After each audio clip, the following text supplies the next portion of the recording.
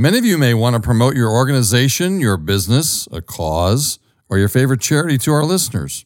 For this year, 2024, you can do that right here on this podcast. This podcast is now carried worldwide on 15 different streaming platforms. Hundreds, if not thousands, listen to each episode each month. For just $100, you can get a 60-second advertisement that will run all month. That's 30 days of advertising for just $100. For $200, you can get a 60-second advertisement that will run for 2 months. And for just $300, guess what? Yep, you got it. You get a 60-second advertisement that runs consecutively for 3 months. Friends, I'm very familiar with radio advertising costs. I know how much it costs. It's a lot. Let me say this clearly to you. You will not find a better deal. Interested? Email me. Let's talk about how we can help you advertise. You can reach me at tjordan@1795group.com. That's TJORDAN@1795group.com. Welcome to Grassroots Health. My name is Tim Jordan, and I'm the host of this podcast. I welcome you. Thanks for listening. If you care about health, yours or other people's, then this podcast is for you. It's distributed monthly on the first Monday of each month. Best of all, it's free. You can find it wherever you get your podcast. Grassroots Health is sponsored by the 1795 Group. Check us out at 1795group.com. Thanks again for joining us today. Enjoy the podcast.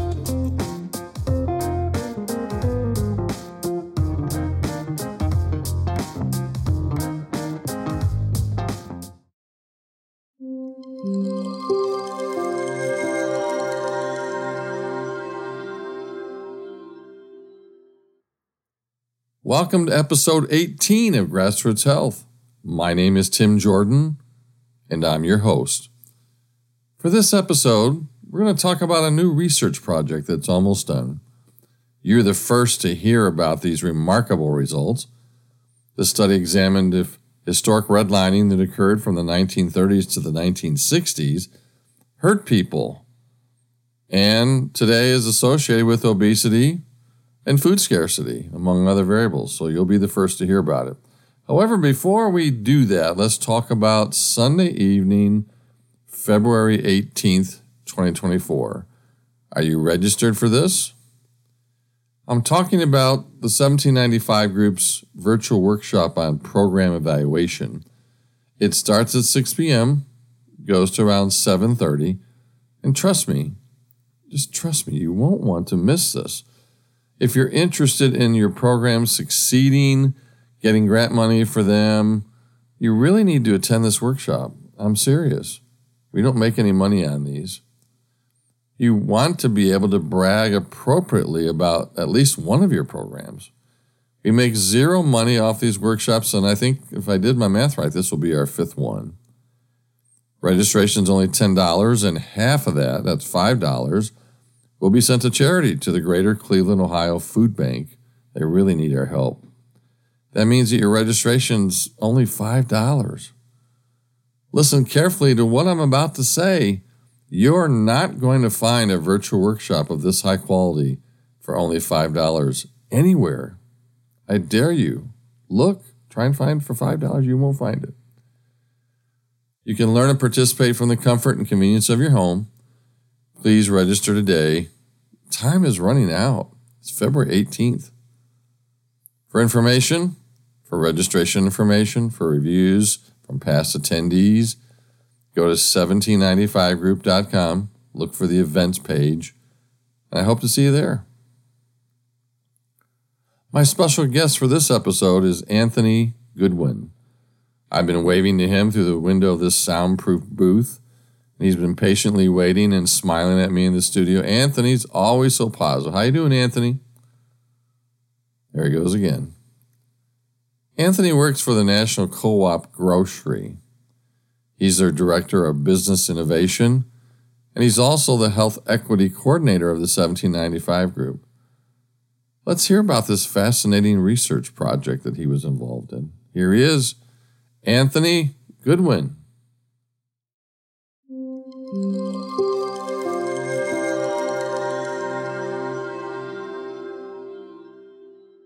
Well, hello. Welcome to February 2024, everyone. This is episode 18. This is Tim Jordan. I'm your host. I have a fascinating guest with me today on this episode. His name, Anthony Goodwin. He has a master's degree in business administration from the University of Toledo. He's the director of business innovation at the National Co-op Grocers. He's our health equity coordinator of the 1795 group. He's also a doctoral student, and in all honesty, I have to say I'm chairing his dissertation at the University of Toledo, but it's so fascinating, I had to have him on. So let's welcome Anthony Goodwin into the studio. How you doing, Anthony? I'm doing good. Thanks for having me, Dr. Jordan. You're welcome, and thanks for waving and smiling back at me from the studio. Hello. Good to see you. I appreciate the positivity. Let's give a shout out to your employer, the National Co-op Grocers. Let's talk about who you're employed by. I know I said their name twice already, but let's say it again. Who are you employed by, and what do you do on a daily basis? Yeah, so I'm employed by National Co-op Grocers, or NCG. We are a business services cooperative. We have about 160 retail food co-ops that are members of NCG that operate over 230 stores across 39 states. I may provide a little bit of a definition on what a co-op is, because I know many people either know it or you don't. But a co-op is essentially just a business model in which the people who use the products and services of the business share ownership and control. So some popular examples are credit unions. If you belong to a credit union, you're a member of a banking cooperative. Ocean Spray, Florida Natural. These are owned by the farmers who actually provide the product that's used and then share in the benefits of the sale of the product. And so we could probably do a whole podcast on cooperatives, but just wanted to give a little bit of background. And NCG was formed in the 60s and 70s. There was a boom of retail food co-ops to fill the need of providing natural and organic foods. And in the 90s, natural organic food became a little bit more widely available. We started to see more natural and organic grocery chains start to emerge. And so food co-ops kind of banded together and formed NCG in 2004 to help to strengthen their purchasing power, mainly to be able to compete on price. But we also offer what we call a virtual chain, which just provides some efficiencies and kind of common systems and practices instead of each food co-op having to develop all of their systems themselves. And so I work with communities who are looking to develop food co-ops and introduce them to NCG. And where the business innovation comes in is that I'm focused specifically on developing a viable model for food co-ops to succeed in low-income communities. Traditionally, food co-ops have been located in affluent towns and primarily natural food stores. In the last 5 to 10 years, we're starting to see more low-income communities and communities of color really leveraging the cooperative model to address their food needs, recognizing that the big box stores, have no interest in doing business in those communities or continue to leave them. And so that's where the innovation component comes in. And so I get the opportunity to do this work nationally and work all across the country, working with communities who are interested in opening food co-ops. Very good. Well, I thank you for that definition of co-op. Even if people knew it, they may have forgotten it, and it's good to be reminded of those things. So let's set the scene for our listeners. They know now where you work and what you do, but they don't know very much else about you. So tell us about your educational accomplishments, briefly about your past work history, and most importantly, about your family. Yeah, so I guess I'll start with family. Talking to you from hometown of Toledo, Ohio, born and raised. Married to my wonderful wife, Brandy. We have a blended family with 4 children, ranging from 20 years old to 7, and so quite the span. My oldest is actually closing on her first home on Friday. My 2 boys are seniors in high school, so they're figuring out kind of what's next for them, and my youngest is in 2nd grade. So definitely keep us busy, and kind of the full spectrum of different points of life. When Work experience, I've always worked in the grocery industry, kind of in different sectors. Started at Meijer, which is a large supermarket chain in the Midwest. It was kind of my get through college job. Ended up getting into leadership and store development, and worked for Meijer for 10 years. Then had the opportunity to leverage that grocery experience in a more impactful way. And so I joined a local healthcare system here in Toledo, ProMedica Health System, who was looking to open and operate a nonprofit grocery store in Toledo, Ohio, which proud to say is still open today. And so I spent 6 years with ProMedica working on various food security programs and other programs to address social determinants of health. Had the opportunity to do some consulting with some other healthcare systems that were interested in opening a grocery store. And so, I just worked across various facets of the grocery industry, national chains, nonprofits, and now cooperatives. And along that process, really developed a passion for improving access in low-income communities.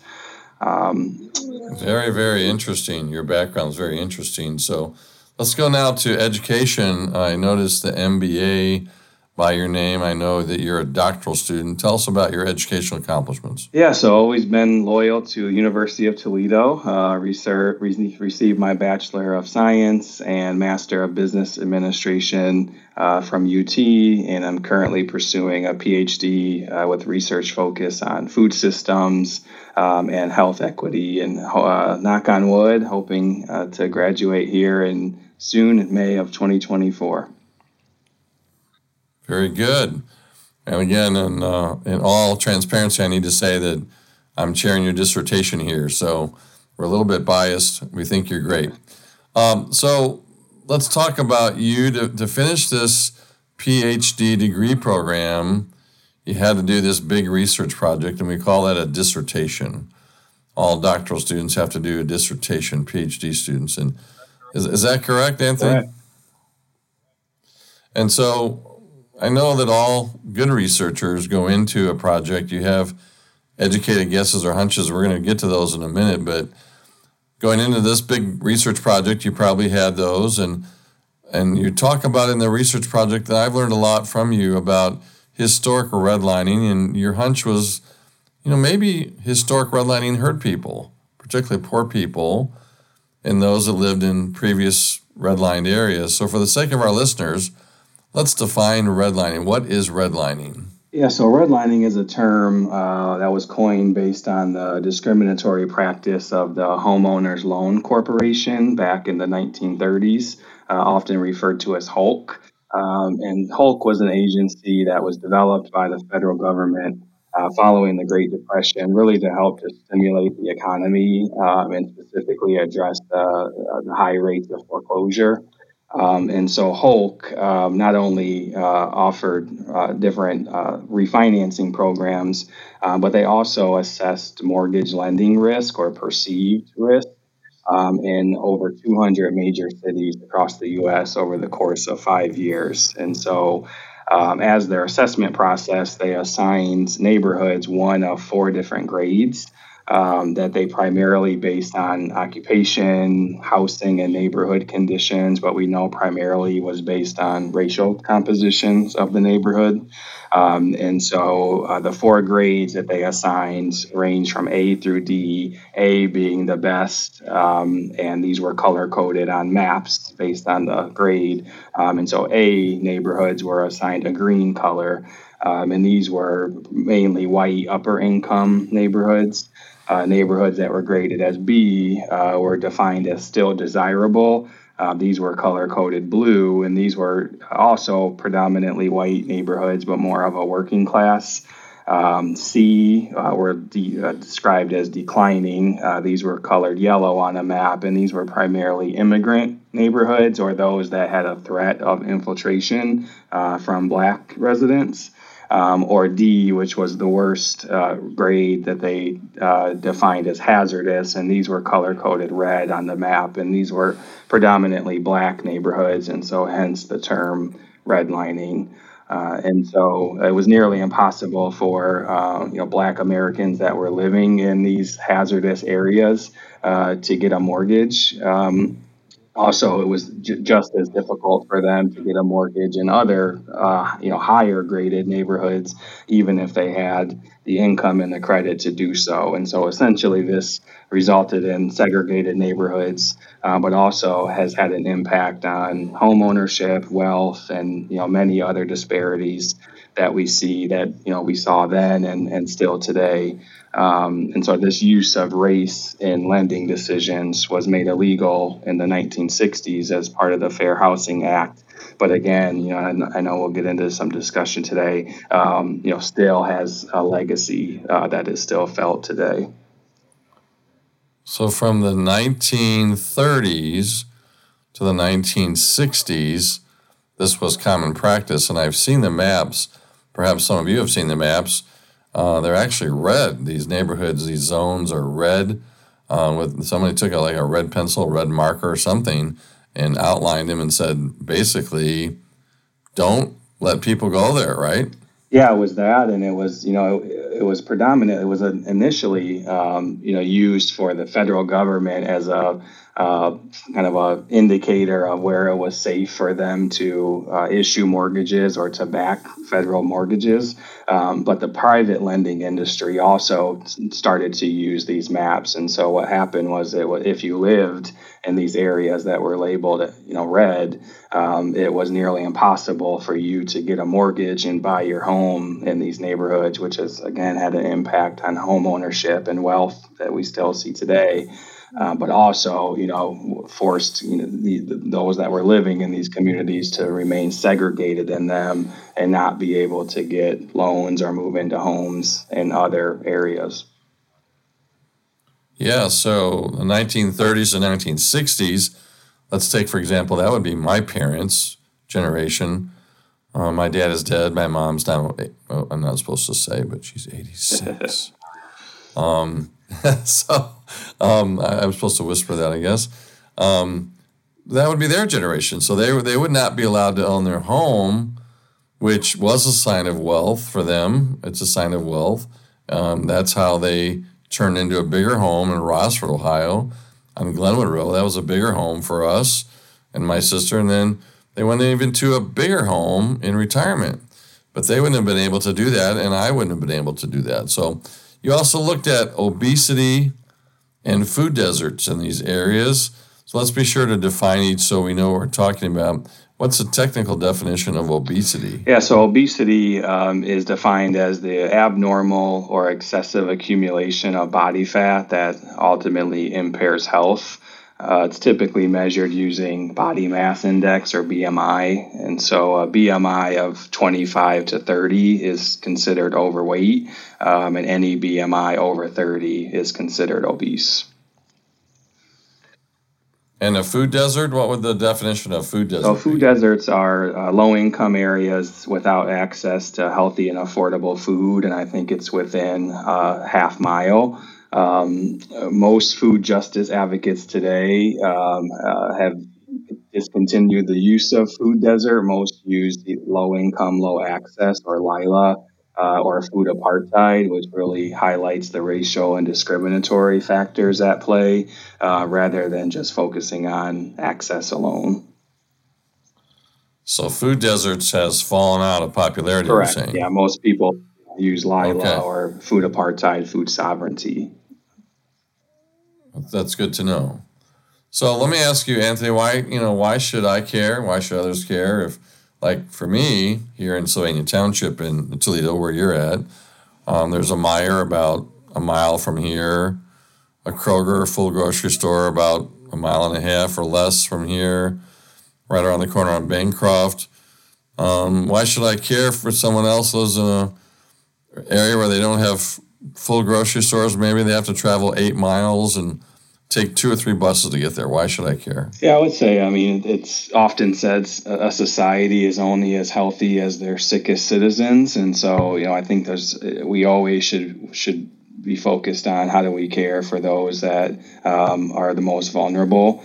For those that live in those communities, it really creates an unfair burden on those residents to access healthy food. You mentioned having to take multiple buses or pay for somebody to take you to the store, and so this really causes a burden. Or if they don't have access to do that, really leaves them to rely on unhealthy food as their primary source of diet. So, dollar stores, convenience stores, fast food, and when someone uses those sources as their primary and typical source of their diet, that has a negative impact on health. And so, what we see is that often results in preventable diet-related chronic conditions. We talked about obesity, but also cardiovascular, hypertension. And so, it really has a long-term effect on health and even life expectancy,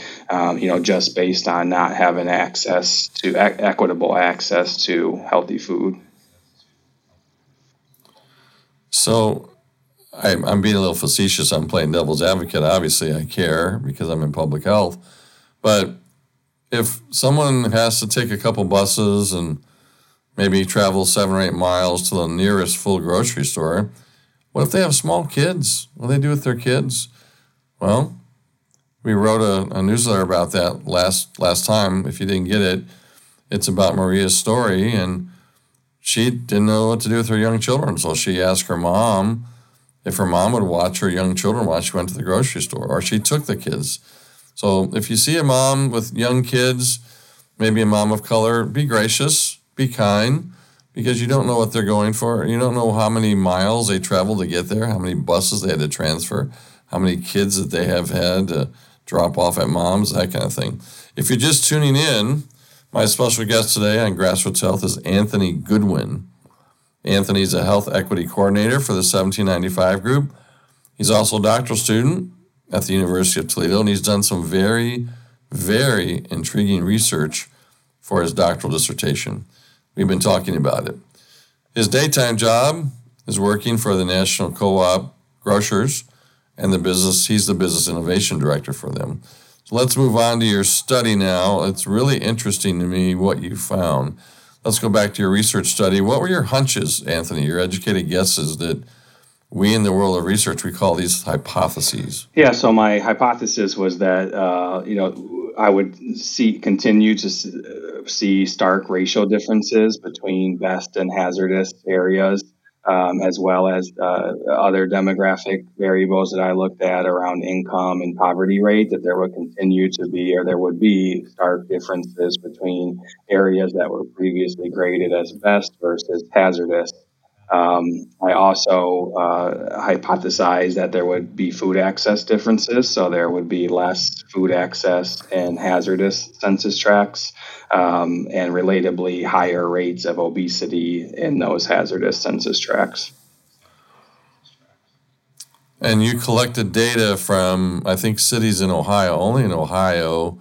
What cities were so they? There were 13 cities in Ohio that were previously redlined: Akron, Canton, Cleveland, Columbus, Dayton, Hamilton, Lima, Lorain, Portsmouth, Springfield, Toledo, Warren, and Youngstown. And so my study looked at all 13 of those cities and compared the census tracts that were previously graded as best versus hazardous in those 13 cities.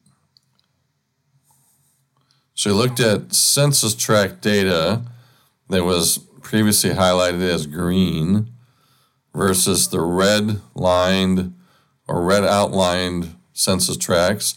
And what did you find? Yeah, so I found pretty statistically significant differences between the best and the hazardous census tracts. As assumed, hazardous census tracts continue to be majority minority populations. And so we've seen in best census tracts that the average share of minorities that live in best census tracts today is about 4%. Compared to 33% in previously hazardous census tracts. So continue to be majority minority. When looking at specifically the difference between white and black composition. The average in best census tracts, those that identify as white represent about 70% that live in best census tracts, while in black or in hazardous census tracts, about the largest share is black, about 56%. Also found some differences in median income. The average median income in best census tracts is about 91,000 today, compared to 36,000 in hazardous census tracts. Say that I can't believe that. Say that again. 91,000 Yeah, so median income in 91,000. best, and then 30-some thousand in least in the 36,000 in worst. hazardous, so almost a 3x difference in median income. That's Yeah, amazing. unfortunate. And, relatably, poverty rate, the average poverty rate in best census tracts is about 13% compared to 40% poverty rate in hazardous. And so, when we looked at income as well as racial composition, I mean, just significant differences that, aren't just due to chance, I would say. Yeah, so I want to know what you found out about obesity. Obesity is a major problem in the United States, as you know. You health types out there really know. You can turn to the CDC and look at obesity maps and how it's increased over the last 20, 30 years. I tell my students in public health, I said, have you gone to a swim park lately? Look at the kids' bodies. I mean, they wear like spandex t-shirts. The boys wear long sleeve t-shirts because they're embarrassed of what they have. Some boys have breasts and they're just adipose, obese tissue. So what'd you find on obesity? Yeah, so I also found obesity rate to be higher in hazardous census tracts. And so the average obesity rate for hazardous tracts was about 46% compared to 34% in best census tracts. So about a 12-point difference, or 12 out of every 100 people. So as we assumed, those that live in previously redlined census tracts have higher rates of obesity than the better graded tracts. So you've heard of the elevator speech, I'm sure, and let's make sure that all of you know what I'm talking about. So it means if you're on an elevator, let's say at a professional conference, let's say American Public Health Association, someone steps on the elevator and says, what are you here for? So what? What do the results mean? So you have 30 seconds. Give me your elevator speech, Anthony. I would say so what? This shows that redlining has left a legacy effect on present day neighborhood segregation, but also food access and health outcomes. And so the practices of the Homeowners Loan Corporation not only described neighborhoods, but I would say you could argue they prescribed the conditions that remain almost a century later. And so I like to say, if policy can make it, policy can break it. And so I hope that these studies bring awareness to the modern day disparities and inequities that we see, and really highlight the need for policies to repair and reverse the legacy of discriminatory policy, such as redlining. Yeah, we're going to talk about what we can do in the future in a minute. But let me recap for our listeners. So you went into this large research project with a primary hunch, educated guess, if you will, that people who lived in previously redlined areas or dangerous areas of Ohio, these 13 cities, experienced greater rates of obesity, right? Greater amount of food deserts or lack of access to fresh foods. And you found these things to be true. Is that correct? So what do your results add to the existing published research? Tell us about that. Yeah, so this is still an emerging area of research. The Hulk maps were just recently converted to digital and provided the opportunity to do these kinds of studies. And so this study really contributes to a recent and increasing number of studies that are assessing the association of redlining with various present-day environmental conditions and health outcomes. There have been other studies that have looked at air quality, water quality, various other health outcomes. And so this study adds to that research. To my knowledge, it's the first comprehensive study of all the previously redlined cities in Ohio. And so this not only provides a deeper dive into the disparities that exist in Ohio, but also I think can be a model for similar studies to look at statewide, or also to eventually add and look at additional health outcomes in the future. Well, congratulations. That's an outstanding research study. The findings are shocking. I mean, I didn't know that was going to be related. And so what's next? Are you going to try and publish these results or present them at a national scientific conference or get these results out in people's hands in mass media, social media, TV news, radio, newspaper? What's next for you? I'm still, as you mentioned, you're chairing my dissertation, and so I'm in the final process of finishing up my writing and defending my dissertation, and look forward to graduating in 93 days. Not that I'm counting, but 93 days. And then I'll probably take a little rest this summer. This has been a 5-year journey, so probably celebrate and get a little rest. And then, yes, definitely plan to publish my findings, present at conferences such as APHA this fall, and then look forward to my role with 1795 Group as Health Equity Coordinator, and hopefully being able to continue to advance this area of research and help other communities that are looking to do the same. Yeah, I think this research may put you on the map. You may be traveling around presenting this as an expert. You may find yourself living out of airports and living out of suitcases. As I do now, right? As you do now. So, yeah. So this podcast is called Grassroots Health for a reason. It was named that because of my strongly held beliefs that things that come up, initiatives that come up from the ground level from people, instead of being driven top down by the so-called experts, what comes up from the ground level has the best chance to survive over time. That's my own belief, my own experience.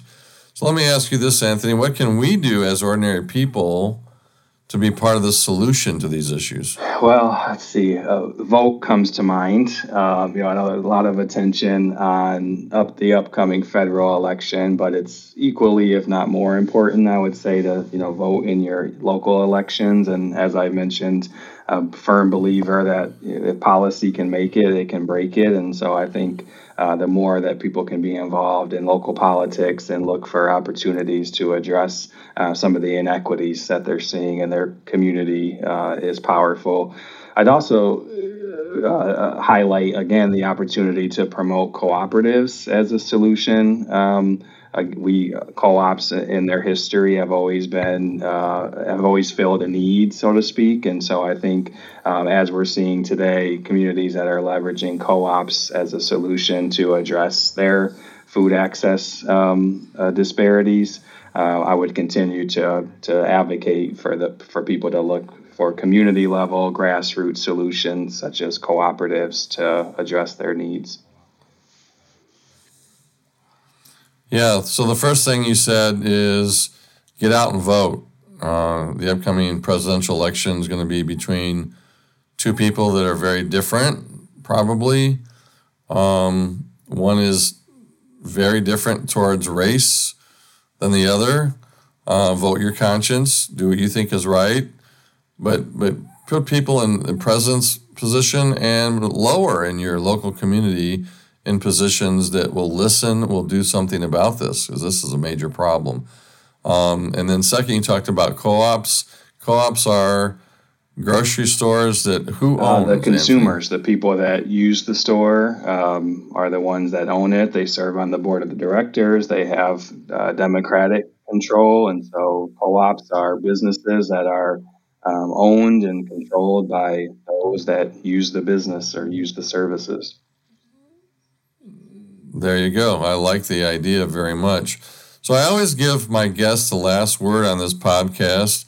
And the same is true for you, Anthony. Any last words of wisdom that you'd like to leave our listeners? I would just say, kind of going back to the why care again. We can only be as good as our sickest citizens or those that are most in need. And so, whether this is a issue that affects you day to day or not, always I would suggest look for ways where you can be an ally and help those that are suffering from the inequities that we talked about at no fault of their own. A lot of times you hear the pull yourself up by the bootstraps, and I think studies like this continue to show that there are other foundational kind of systemic issues that are out of the control of people. And so always looking for opportunities that you can lend yourself and help to address those that are the most vulnerable. Yeah, some people just can't pull themselves up by their bootstraps. There are forces against them that prevent that, and this is one of them. Well, thank you for coming on. Don't forget, next month, March 4th, I think is the date, Monday, March 4th, the first Monday of the month, we'll be back with another new episode of Grassroots Health. And always remember what the 14th Dalai Lama said. He said, "Be kind whenever it's possible. And it's always possible." We'll see you next month. Take care.